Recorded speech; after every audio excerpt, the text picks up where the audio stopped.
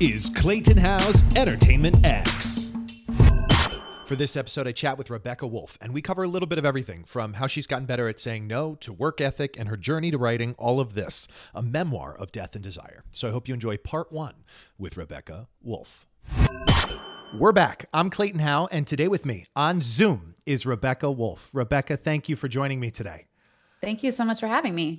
I said it right before we recorded. Ann Gailey, I have to give her a shout out as a wonderful human being and connector.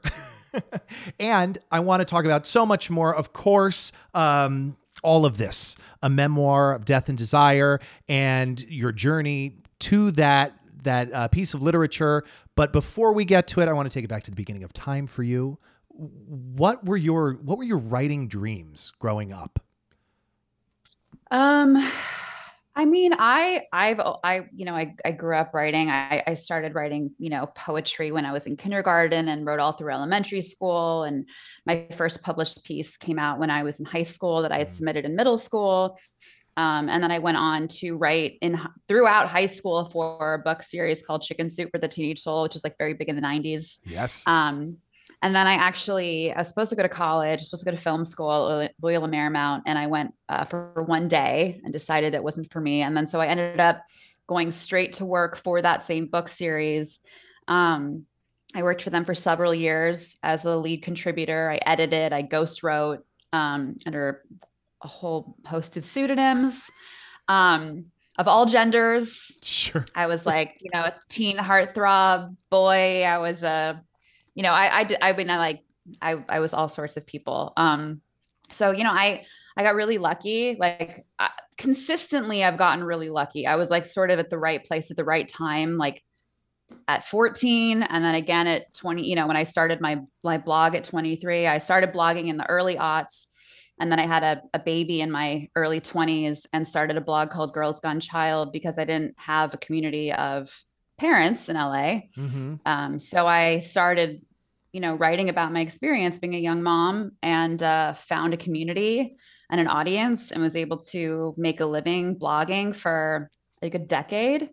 And I've always just sort of been lucky. I've been able to, write. I've been writing about my life, like my whole life. So, and have been able to make a living doing that, which I know is really, I work really hard, but also there was a lot of timing involved in that and a lot of, sort of being at the right place at the right time.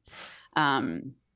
I'm so curious, the decision after one day at college to leave. What was that journey on knowing where you belong? I think I'm like my strength and my weakness is my decisiveness. So I think I just, I like walked on that campus and was like, nope, I know this isn't right. Like I'm out. Which is funny because I'm saying that out loud and was like, I did not do that in my marriage at all. But I think when it was just for me and like professionally, I've always been very much like, is this right? And I don't really waver. It's either a yes or no. And I think for me, like, it did not feel right. And I deferred my admission. I was like, oh, I'll go in 6 months. And then in 6 months, I was like, I'm working as a writer at 18. Why am I going to college? And now sort of full circle, my son's applying for colleges. And it's really interesting because I didn't go. I never regretted going. I have no college experience at all. I never really stepped foot on a college campus, save for my brother's graduation and my one day at Loyola Marymount. So I have no experience at all. And I'm trying to guide him through this with no knowing. And also I'm sort of skeptical when it comes to higher education because especially if you're going into the arts, because I never missed it. It never came back. Like no one ever needed, it didn't matter for what I was doing. And I think, I have a lot of friends who are, still paying off their college loans in their 40s. And I'm like, so I have very mixed feelings about that. And it's, here I am with my son, who's definitely going to go to college, really wants to go. I'm super in support of it, but it's like an interesting place to be.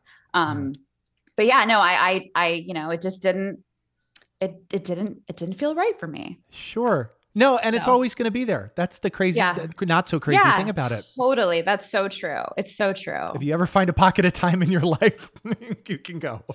Also, you can take classes. Like I Yes. took college courses all throughout my late teens. Like I took classes at Otis, I took classes at UCL Extension. If there was something I wanted to learn about it, either I bought a book or I took a class or I traveled, Mm, you know, and now, colleges cost like $80,000 a year. You can spend that learning and very in all sorts of different ways. Like you yeah. don't have to do it in this one way. And I think we lack imagination just across the board, not just in terms of college, but in terms of everything. And I think Yeah. we just do the things we're expected to do and we don't really think about it. We don't think about Mhm. how they make us feel or whether it's right for us or whether there are different ways of doing things. Mhm. Um, so Growing up, what were the lessons learned on work ethic? Where did that come from for you? I think, I think for me, if there's something that you love doing, I don't really think you necessarily need an ethic. I think it's just, like, I, my work ethic is terrible. Like my son, like Yeah. I'm good in this one specific area. And when you love something, you want to Yeah. do it. It's pretty simple for me. Like I didn't love a lot of things and didn't do those. Hmm. So, um, for me, it was just, I got really lucky that I was able to, you know, do to write for a living. I didn't know if I was going to. I mean, I still don't take it for granted. I don't know when it's going to stop or if there's going to be a time where I'm going to need to get a different kind of job. Hmm. Um, but for me, I again, like I got really lucky. So I've never really considered it an ethic so much as just it's what I do. Sure, sure. Do you or have you had any particular mentors, and are there any standout lessons that come to mind from anyone?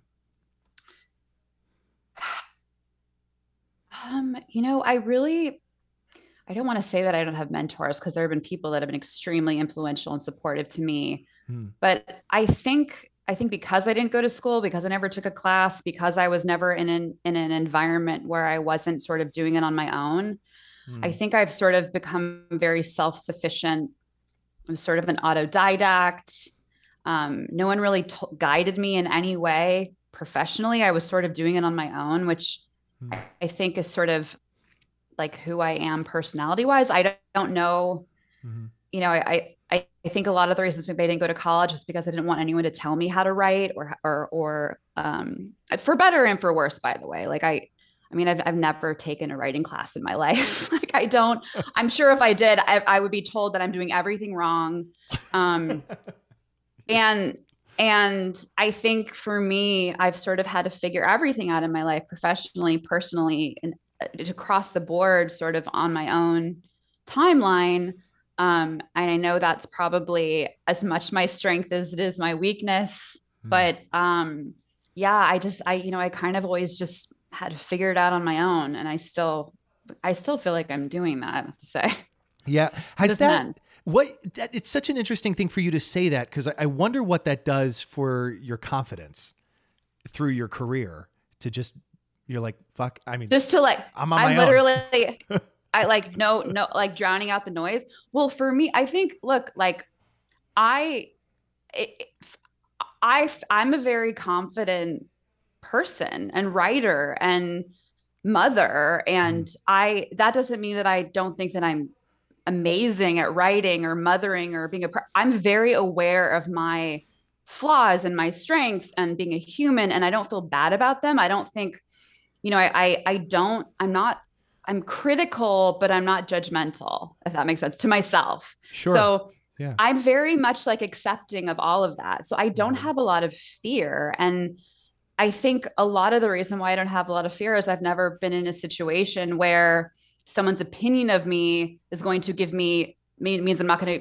to, get an A or Right. pass something or get through to something or get promoted. I've always been my own boss. Hmm. I've always been my own captain, my own, you know, so I think maybe if anything, it might maybe be a little delusional, right? Because I'm just gonna keep plowing through here, guys. Like, Yeah. but like it also, I receive criticism every day. I mean, I wrote a Sure. book that it's very polarizing. I've been writing about things my whole life that people hate me for. Yeah.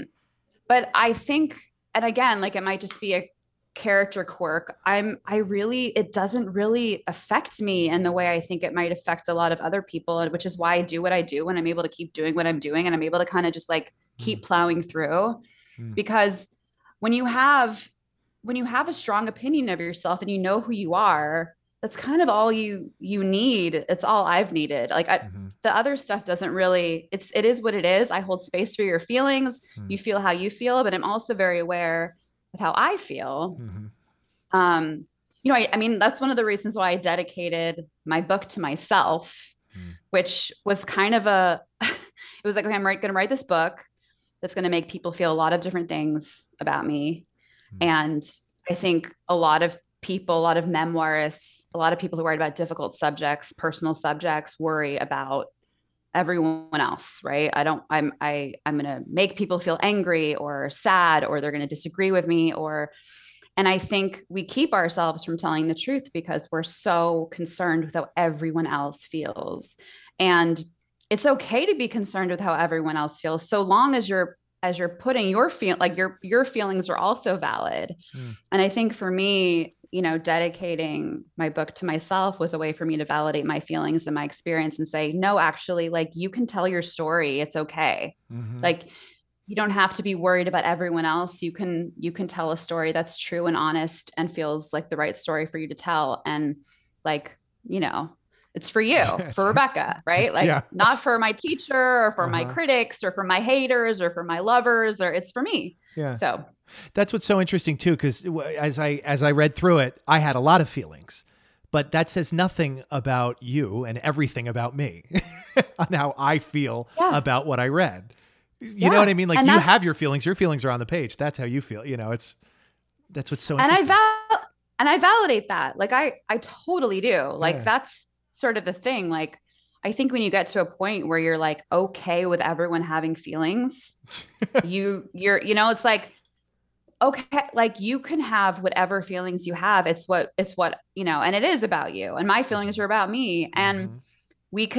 we can disagree or agree, but when you really know yourself and you really feel confident in your work and what you're doing, and it doesn't, if you hated it, like okay, that's fine, that's Mm-hmm. fine. So I don't, it doesn't, I hear it, Mm-hmm. it exists, but it doesn't like penetrate me, I think, the way it would for a lot of people, because I keep getting the question like, how did you write a book like this? And you're so brave. And I don't think it's brave. It Mm-hmm. shouldn't be brave to just tell your story. Mm-hmm. Um, it's brave. Why? Because people don't like it.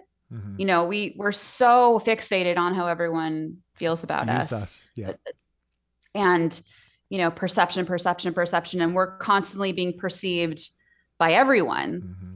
And we're constantly trying to figure out, oh my God, how to get this person to like me? How do I get this person to like me? Like freedom for me is getting to a place where you're just like, it's okay if you don't. Mm-hmm. And I've been writing on the internet for 20 years. And if there's anything I've learned writing on the internet, where it's just like you're being constantly scrutinized and criticized Mm-hmm. for every single thing you write about, you get to a point where you're like, this is just part of it. Like, Mm-hmm. this is it. Everyone's having feelings, and so am I. And my feelings are valid, and your feelings are valid. And I'm going to now move on to the next subject and keep doing what I'm doing. Yeah, it's almost more alarming if everyone was indifferent. When you have something polarizing, you're like, "Great, we've hit something. We're moving here." Well, there's no real point. If it's indifferent, then it's like Mm-hmm. there's no point. Like Yeah. there's no point in telling a story that sits here, right? Mm-hmm. Like there's nothing, there's no there. So Yeah. Is there, and is there a there? Is there a particular project that has taught you the most about yourself? that I that I've Worked been on. involved in. Yes. Um, I mean, definitely this book for sure. This book that just came out. Because Yeah.